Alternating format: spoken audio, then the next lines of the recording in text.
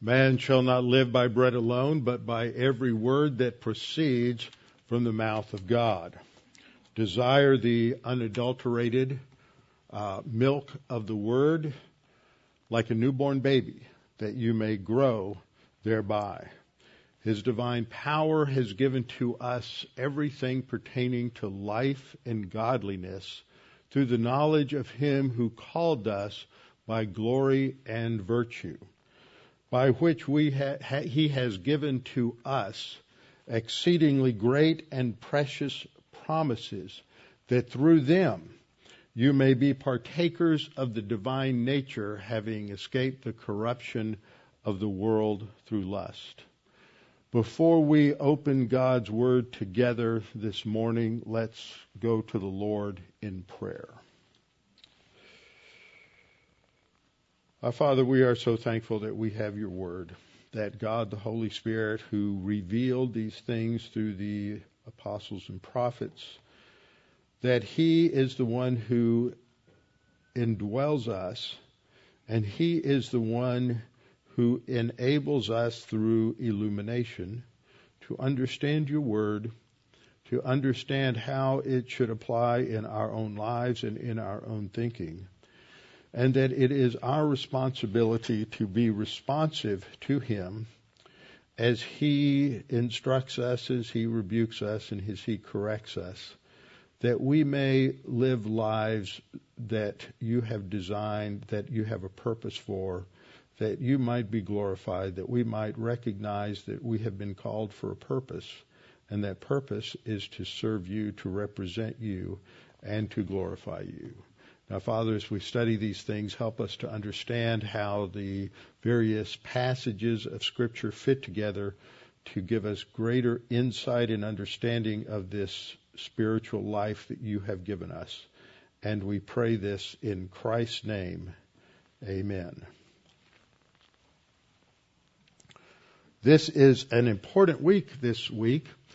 We could call this week Freedom Week, because of the many things that have happened over the course of history in this particular week. Today is the 18th of April, and little over, or approximately about 500 years ago, there was a hearing for Martin Luther, who is considered to be the progenitor, the one who initiated and got the Reformation going. There was a formal hearing for him before the Emperor Charles V of the Holy Roman Empire in the city of Worms in Germany, and it was where all of the princes of Germany gathered together, and they would meet to solve various problems, maybe deal with the issues of war, because they were facing an Islamic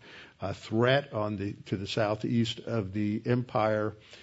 And the threat they were dealing with, one of the threats they were dealing with at this meeting was Martin Luther. And he gave a speech, and you'll find various versions of it because nobody wrote it down until some years later. But in that speech, he made a couple of vital points that really transformed history. He said, first of all, he said, according to my conscience before God, I must take this stand. Here I stand on the basis of God's word.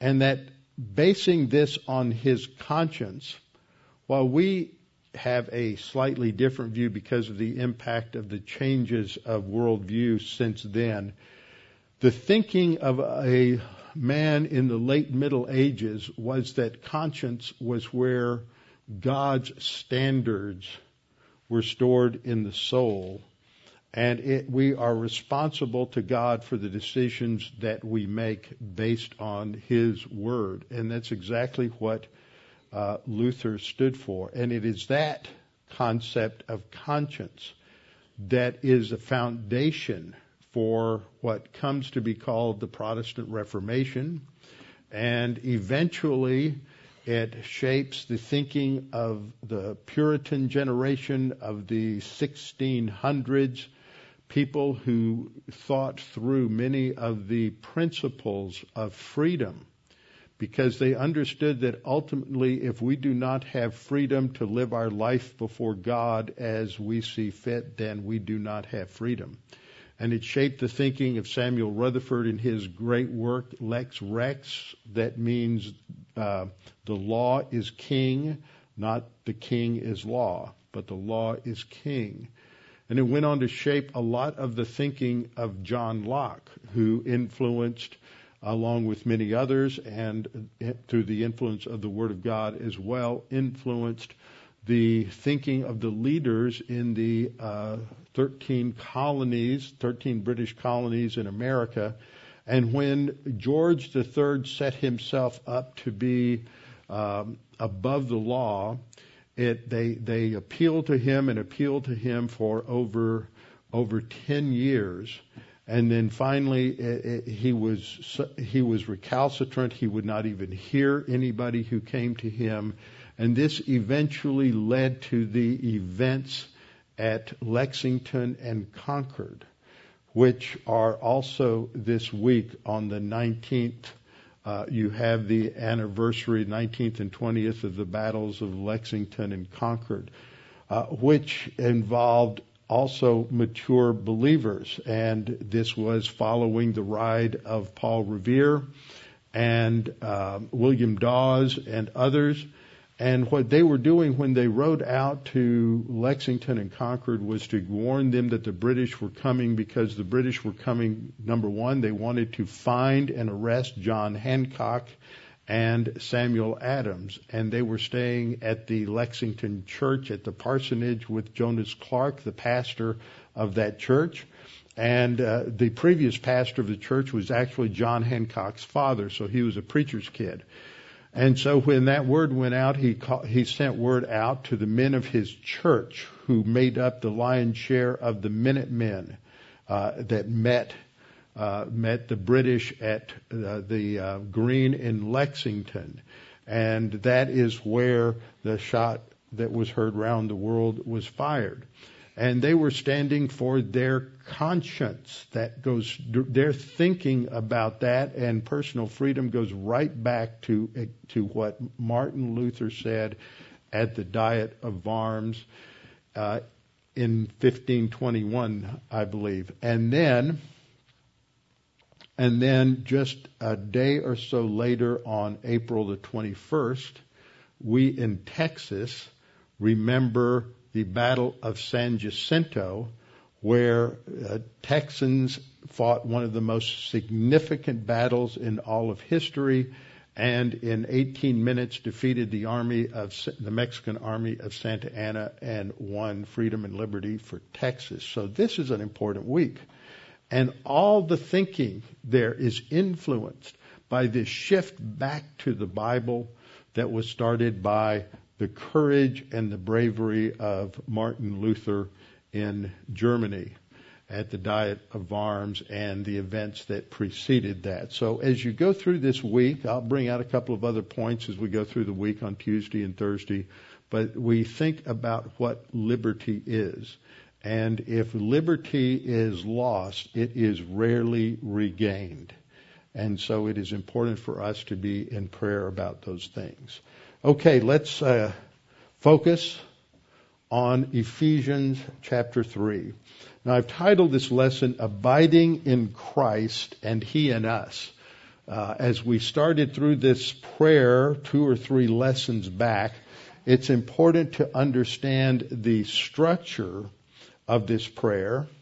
And it's also important to understand that some of the language that the Apostle Paul uses here is different from the language that John uses in the Gospel of John.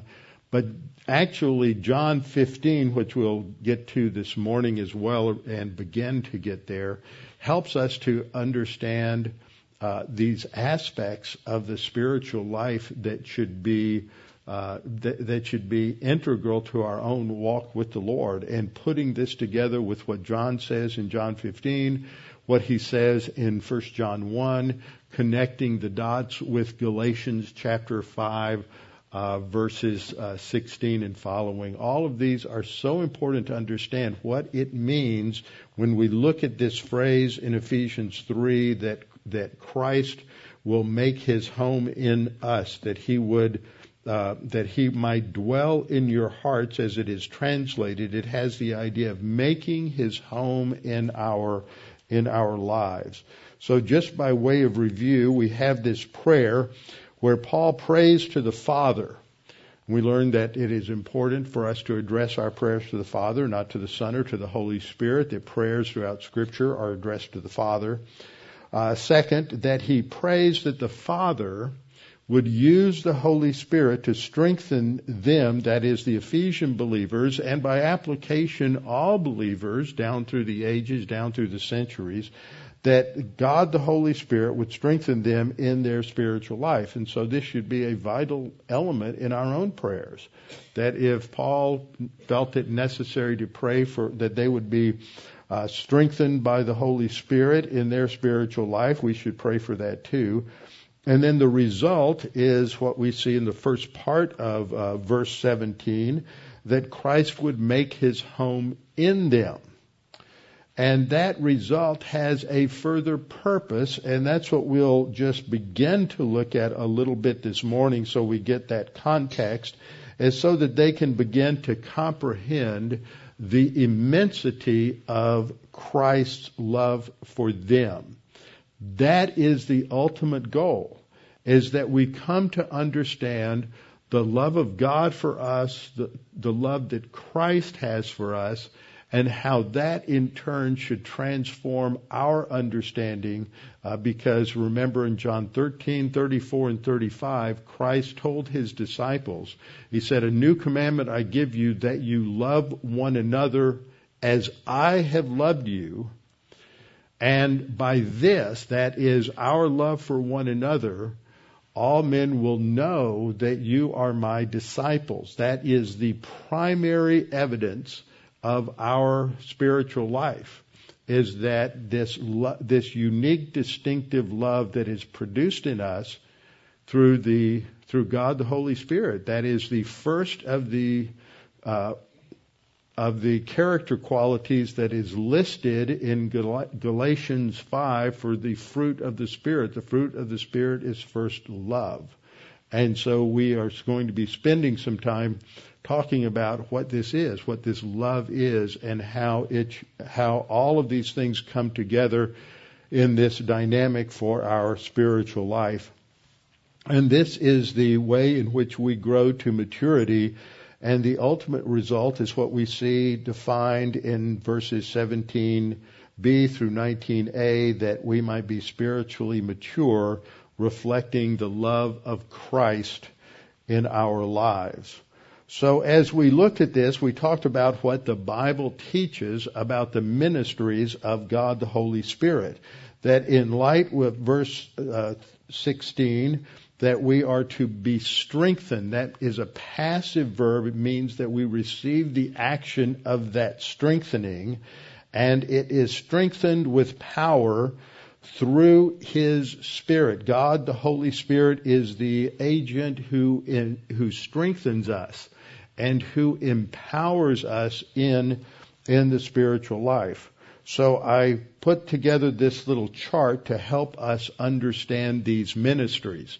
These things are not well understood today. You can get a dozen theologians and seminary graduates together, and they'll come up with a dozen different definitions of many of these ministries.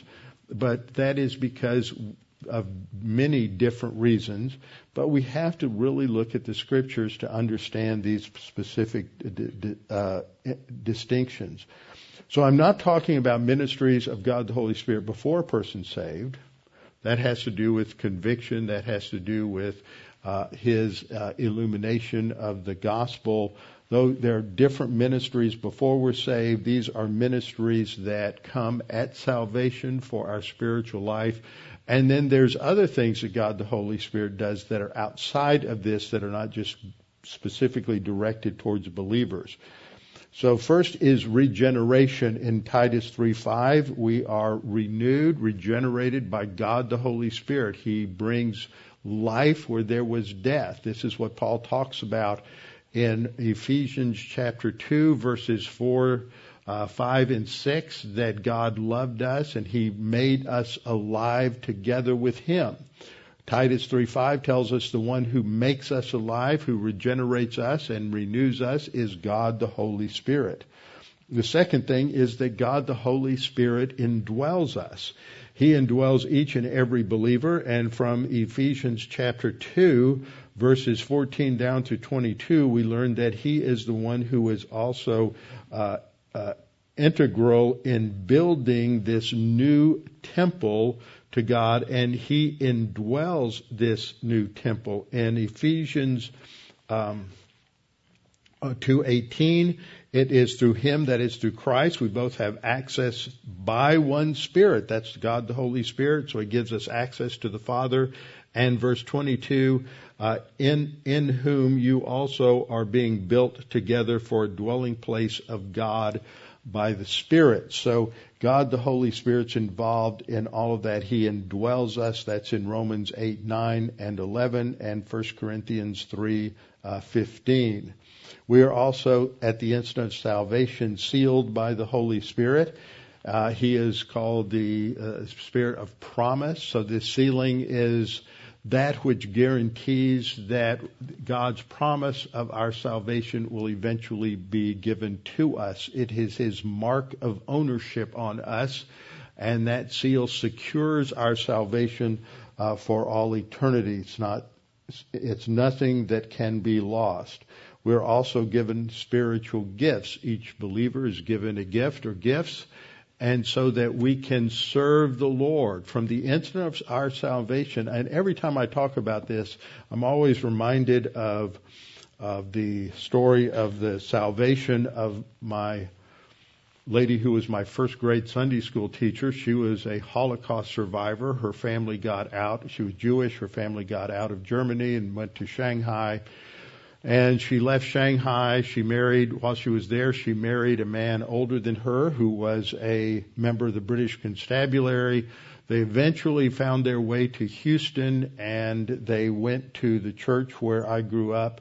And she got saved. He probably was already saved. She got saved, and with about a year after she was saved, someone who was in front of her said, "We are rebuilding the Sunday school class. Would you teach in Sunday school?" And she said, "I thought, I have absolutely hardly any knowledge of the Bible, but how can I do that?" But she thought, I need to serve the Lord, and He'll provide what I need. And so even though she was a very young believer, she then took that step, trusting God to provide for her. And over the next 15 years, she and her husband directed the Sunday school program, and she and the pastor's wife wrote the curriculum that for the Sunday school classes that I grew up on, and many, many others grew up on, that gave us a solid foundation in the Word of God, because she was not going to say, well, I'm going to wait till I've been a believer for 20 or 30 years before I serve the Lord.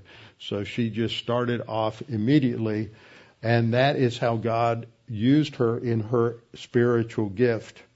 Also, the Holy Spirit baptizes us. He identifies us with Christ in His death, burial, and resurrection in Romans 6, 1 through 3, 1 Corinthians 12:13.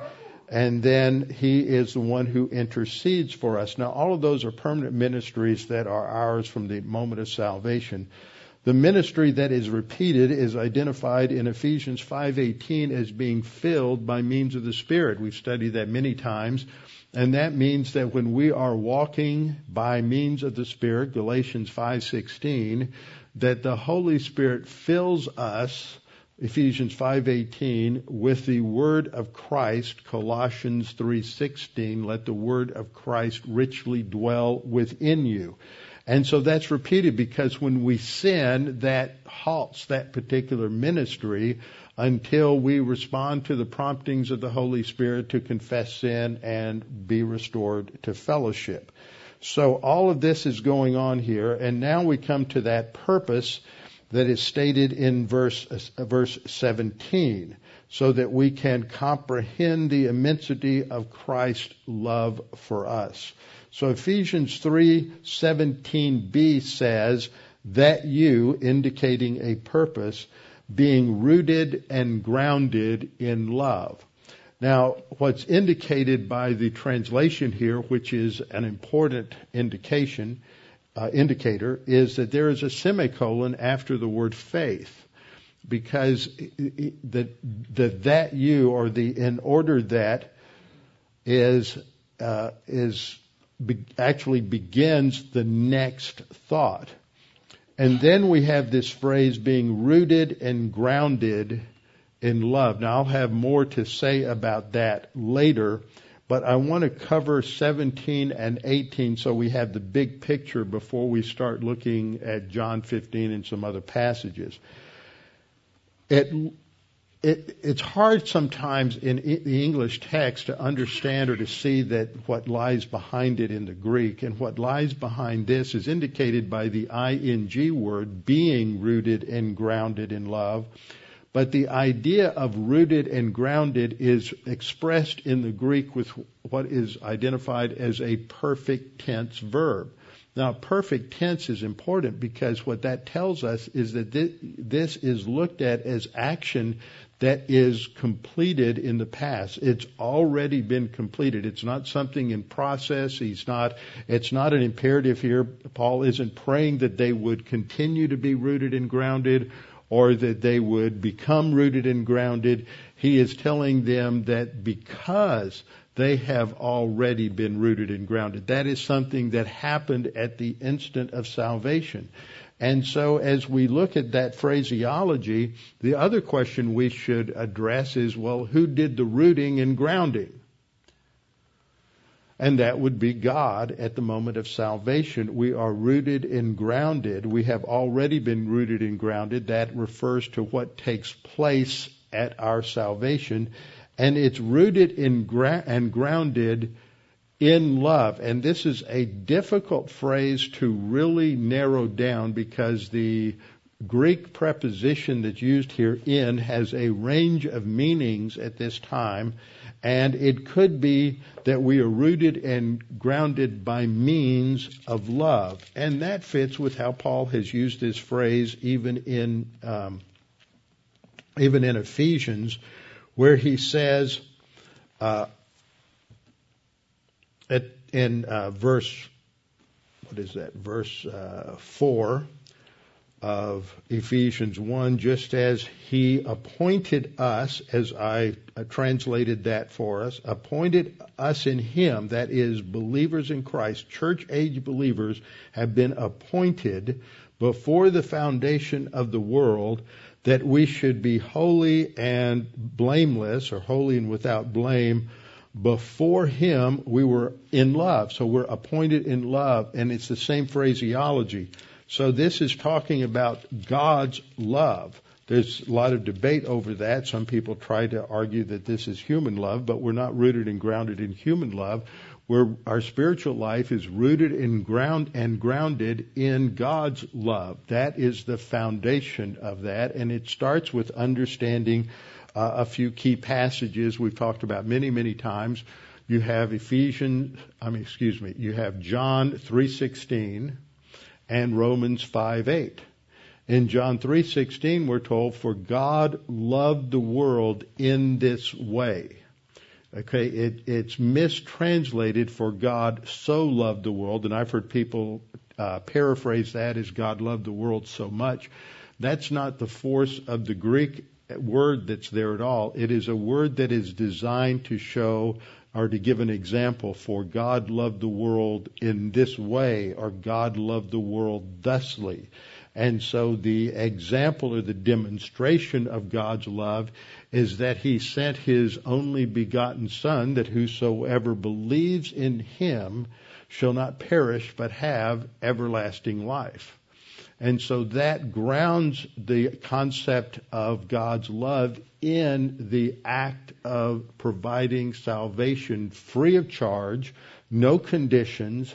It's not on the basis of any works that we have done, but it is totally based on the work of Christ, and that He, as the eternal second person of the Trinity, entered into human history, took to Himself true humanity, the combining of the two natures, the undiminished deity of Christ, the undiminished deity and true humanity, united together, becoming the unique person of the universe, the God-man, that He is fully God and fully man, and that these are not two completely separate natures. They are united together in one person, yet without a mixture of attributes. So that this makes up the person of Christ. And by His coming and entering into human history, living among sinners, dealing with all of the things that are part of human experience, He is prepared to go to the cross and there to suffer unimaginably for our sins. Paul echoes that verse in Romans 5:8, where he says, "But God demonstrated His love toward us in that while we were yet sinners, Christ died for us." He died in our place. So to think about what Christ did for us in salvation is one of the most significant things that we can study, that we can meditate on, think about, reflect on, dig into, to understand, because that is, it's the foundation of our salvation, so that we can understand what God has done for us and how He has saved us. And secondly, it becomes the illustration for us of what love is. If you go to the dictionary, you look at a Webster's dictionary or the Oxford English Dictionary or any number of dictionaries, their definitions of love ground it in human emotion. And human emotion is fleeting. It's unstable. You feel one way one day and feel another way another day. And especially when it involves people, you like them a little more one day and the next day you like them maybe a little less. And if there's going to be any kind of stability in a love relationship, it's got to be based on something other than human emotion. And so what we see in the Scripture are these illustrations of God's love and descriptions of God's love, which make it something that goes far beyond simple human emotion. It has to do ultimately, as I have defined it for years, ultimately with wanting and desiring the absolute best for the object of your love. And that requires that you understand what the absolute best is. Isn't what my opinion is, what I think you ought to do. And it shouldn't be your opinion towards the person you love of, well, you need to do what I want to do because that's what I think is best. It appeals to a higher standard, an absolute standard, a standard that is unshakable, and that is the standard of God's own character. And so we can only understand love as we contemplate God's love for us and God's love for all mankind. And that's at the very core of this passage that we're studying here in Ephesians, because it is saying in Ephesians 3:18 that we were already rooted and grounded in love, that love that God has for us. Now, even though the word love here does not say His love or God's love or Christ's love, it is apparent from the context that that's what he's talking about, because we're not rooted and grounded in human love. We're not rooted and grounded in our love. And then it goes on to say that this rooting and grounding is, and I think it's a good way to understand it, is by means of God's love that He provided that salvation. And then verse 18 says that we may be able to comprehend with all the saints what is the width and length and depth and height. These make it a three-dimensional, we're looking at love three-dimensionally in terms of its width, length, and height, and then it has depth. So it's a three-dimensional. But the fact is, this is describing the love of God for us. And it is describing it in a way that makes it's reflecting on the fact that it is infinite, that it is not restricted, it is not limited, and it passes knowledge. It is beyond anything that we can fully comprehend. We can understand that God loves us. We can understand how God loves us. We can understand a lot of things about God's love for us, but we can never understand the love of God exhaustively, because it is infinite, like every other attribute of God's. It is infinite. And so Paul is praying for something that should characterize our life and our spiritual growth.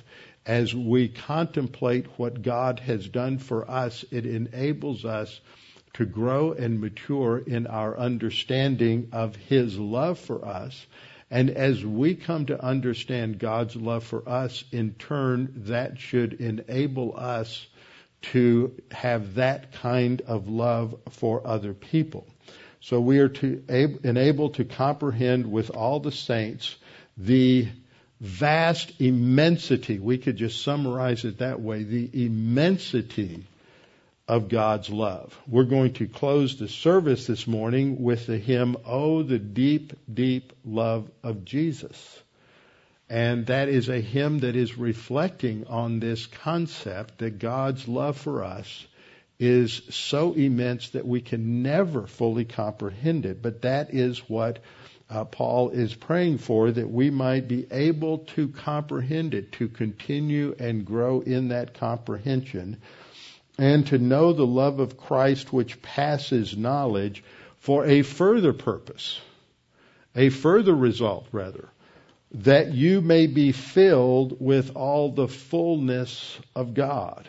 And this phrase, the fullness of God, is a phrase that relates to the character of God. And remember that we are being conformed to the image of Christ. And that phrase from Romans 8:28 and 29 is designed to teach us that what God is doing in our lives is designed to make us like Christ in our character. So Paul summarizes that with this phrase at the end of verse 19, that you may be filled with all the fullness, not some of the fullness, but all the fullness of God. So that takes us back to our understanding of what is going on here, and we need to go back to get a better handle on how we are to live and think in a way that Christ can make His home in us, and that's different from indwelling of Christ. So on this chart, which I started working with last week, we see something very similar to the chart I made on the Holy Spirit. The left side, these are ministries that Christ does for us that are permanent from the moment that we are saved. They do not diminish, they are not taken away. And then in the right column, we're going to see that with the ministries of Christ toward us that's repeated.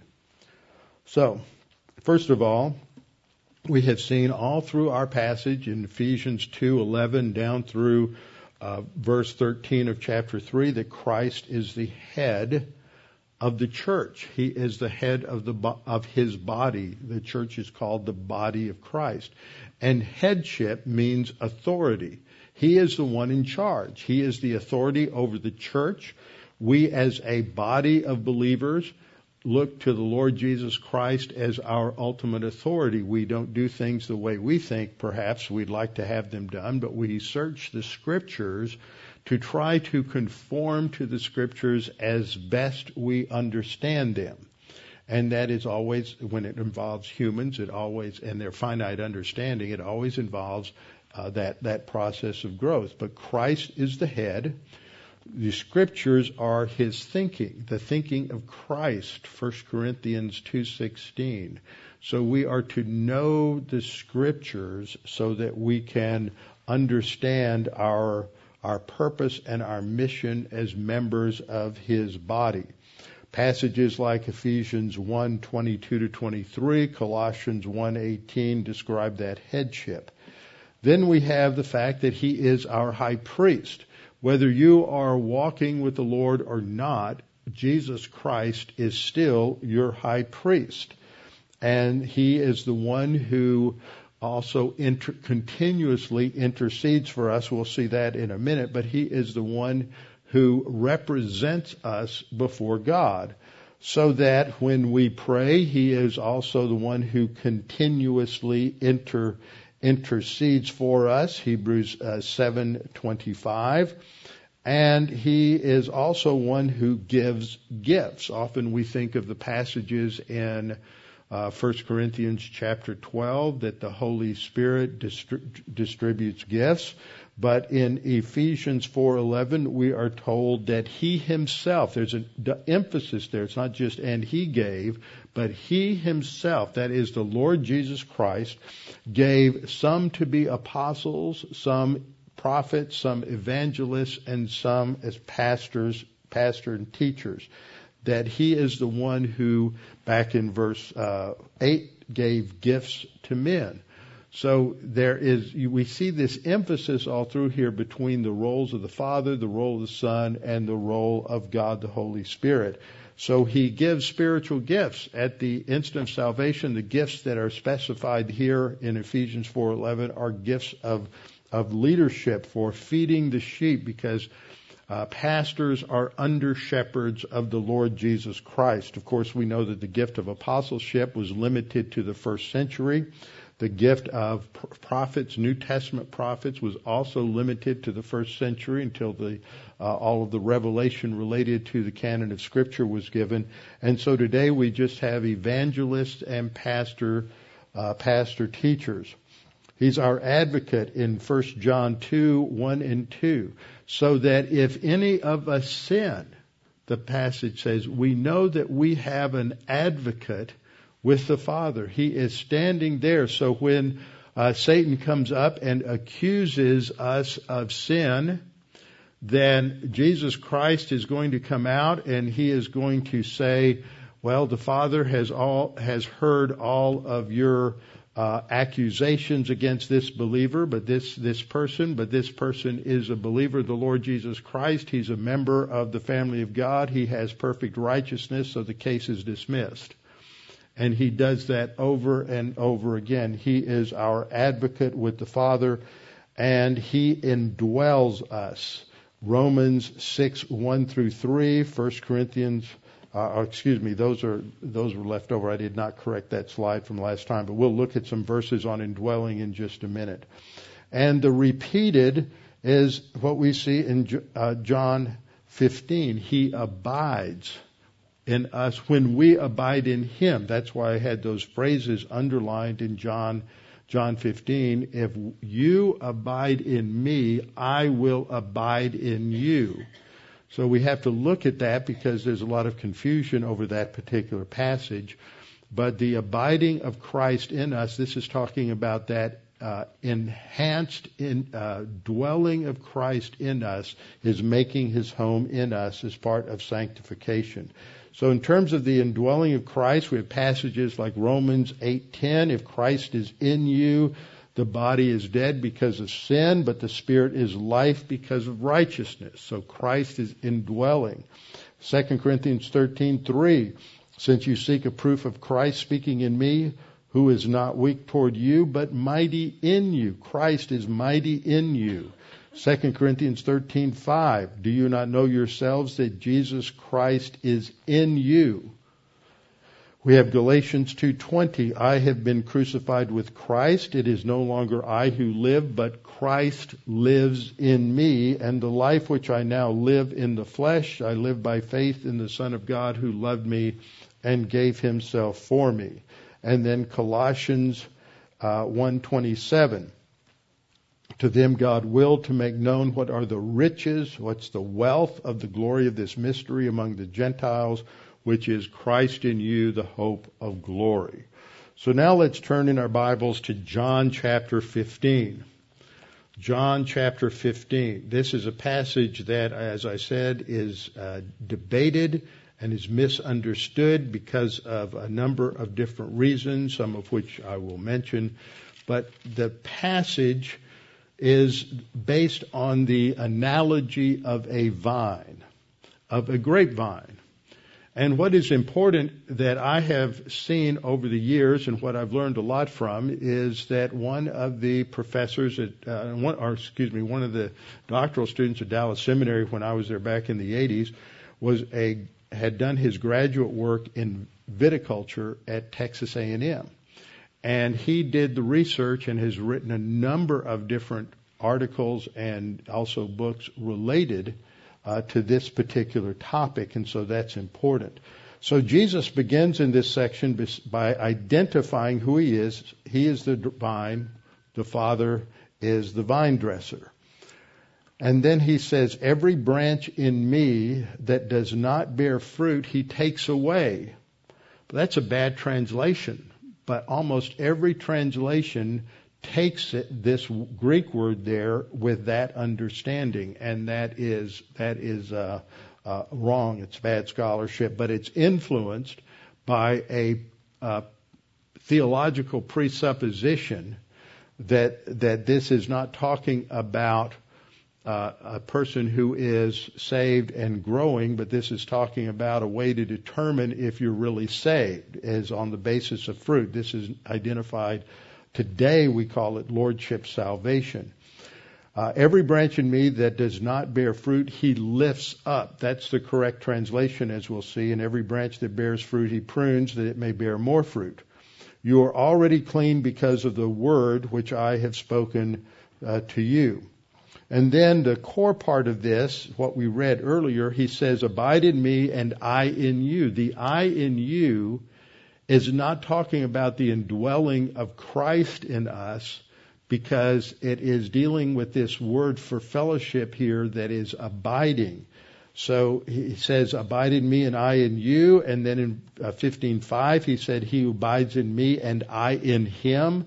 That is that relationship we call fellowship with Christ. The one who abides in me and I in him bears much fruit. And then in verse 7, if you abide in me and my words abide in you. Again, now it's moved from him abiding in us to his words abiding in us. So that shows this connection between what Paul says in Ephesians 3 here, that let Christ dwell in you, let Christ make his home in you, and then what he says in Colossians 3:15, let the word of Christ, which is here, let the word of Christ richly dwell within you. So these are very closely connected concepts. And then in verse 9 and 10, he takes it to a new level, and he says, as the Father loved me, I also have loved you. Abide in my love.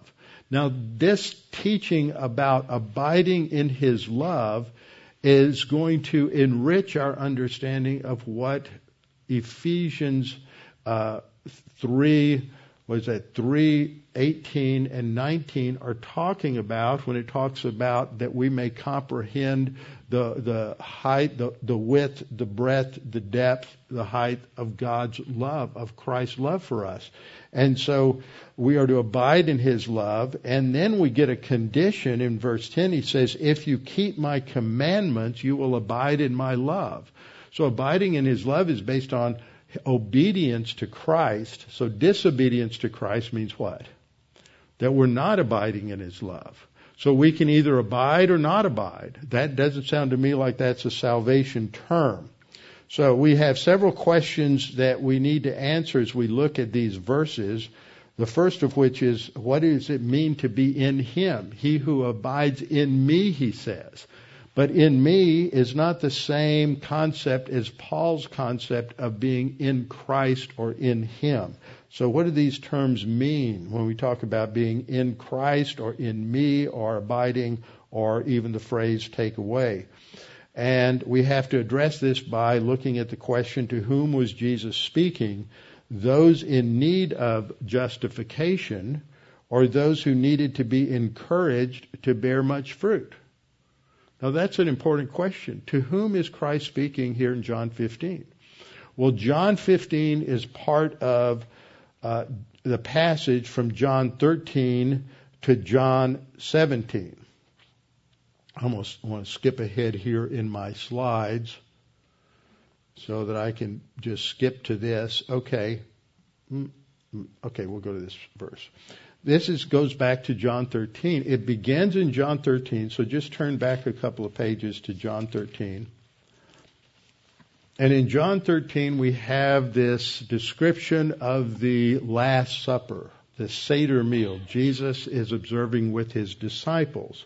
And I'm not going to go through everything that is in here, but the backdrop is, as John tells us, that Christ is going to identify one of them as unsaved and as the betrayer, who first of all is influenced by Satan, and then Satan will indwell him, and that of course is Judas.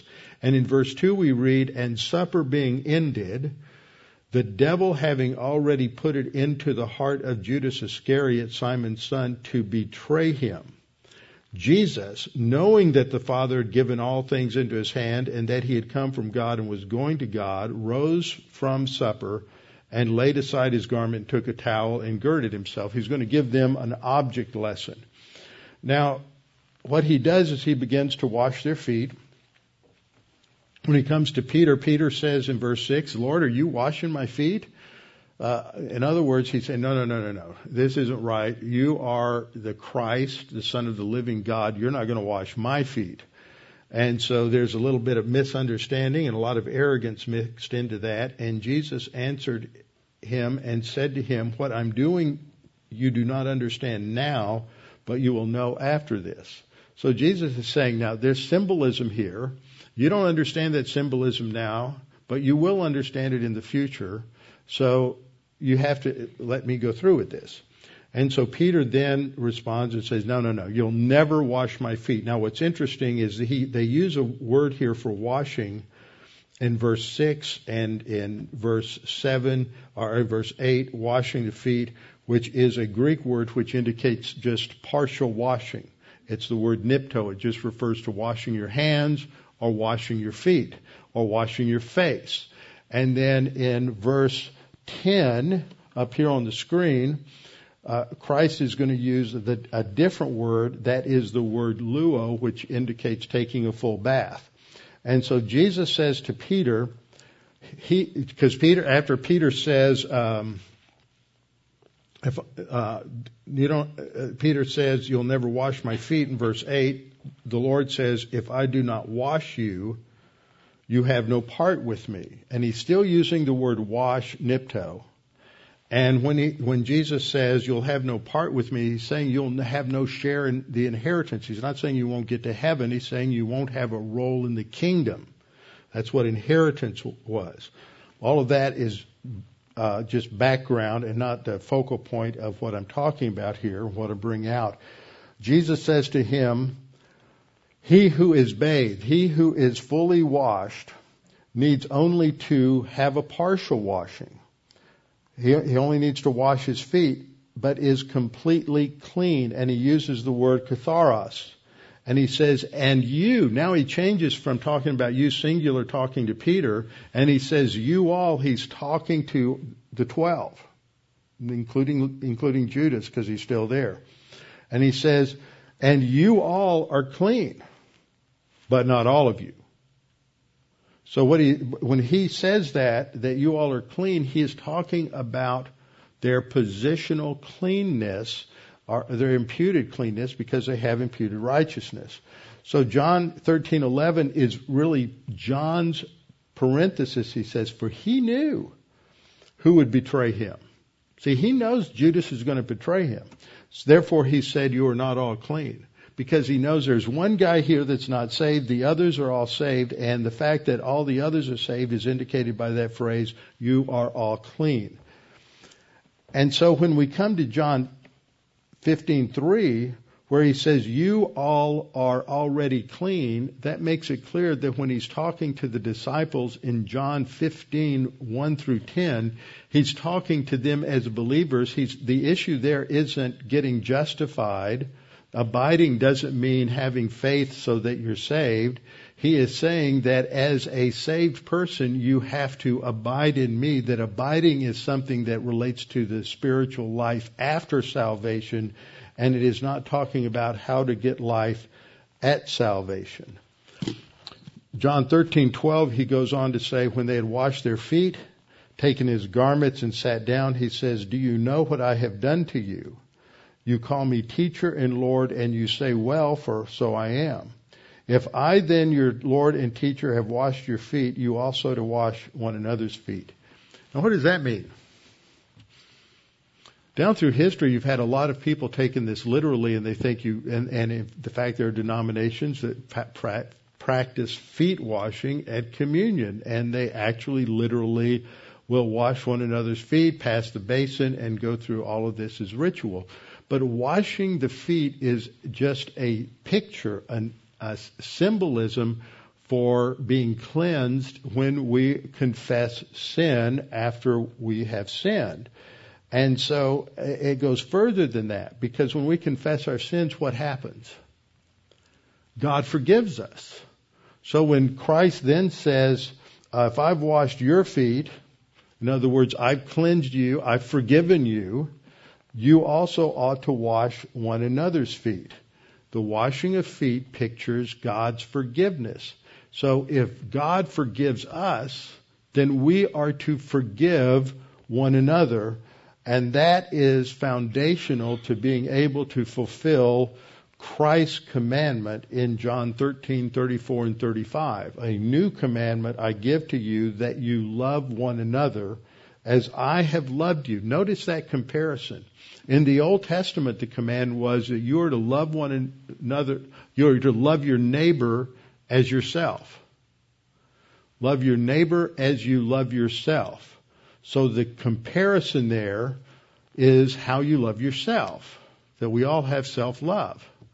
But Jesus ups the ante here. He says, now you don't love your neighbor as yourself. You love your neighbor as I loved you. Now that's impossible, isn't it? That can only be accomplished through God, through the Holy Spirit as a fruit of the Spirit. And that's why he says in verse 35, by this all will know that you are my disciples if you have love for one another. So if we're going to kind of put these things together to wrap up this morning's message, we have a lot more to go on this. Remember where Paul is headed in Ephesians 3:14 to 19 is that we may be able to comprehend with all the saints the height, the width, the depth, the breadth of Christ's love for us.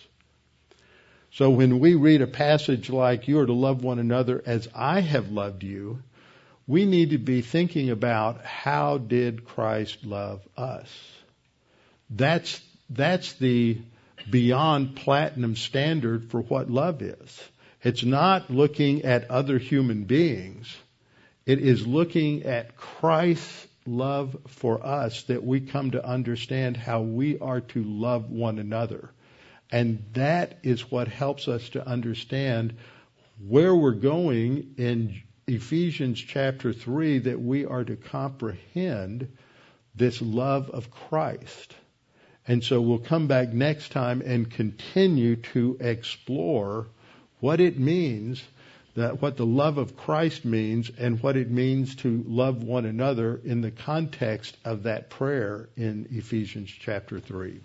With our heads bowed and our eyes closed. Father, we thank you for this opportunity to study these things, look at these things this morning, to be challenged, because when we think about these things, we all realize that we fall somewhat short in our spiritual lives when it comes to loving one another as as Christ has loved us.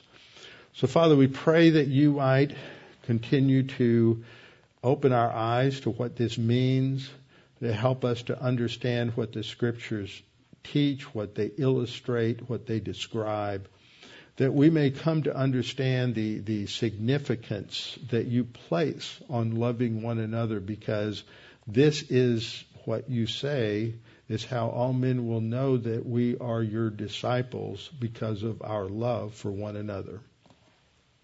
Father, we pray that anyone listening who has never trusted Christ as Savior, may be unsure of their salvation, uncertain of their eternal destiny, that they would take this opportunity to make that both sure and certain. Jesus Christ died on the cross for the sins of the world. He paid the penalty for every single sin. That doesn't save us, but it is the basis for our salvation. That by trusting in Him then, and in His completed work on the cross, that He paid that penalty for us, that by believing in Him, trusting in His sufficient death on the cross, and not trusting in anything else, not adding anything else, we have everlasting life. It is ours forever and ever. And Father, we thank you for this eternal life, and we pray that those who are listening who've never accepted that free gift would do so. And Father, we pray that we would recognize that it doesn't stop with the giving of the gift, because now we have to develop it. We have this new spiritual life. We have to learn to live in light of all that you have done for us, and that our lives would be truly an example of your grace. So, Father, we pray that we would be focused upon that. And Father, we pray these things now in Christ's name. Amen.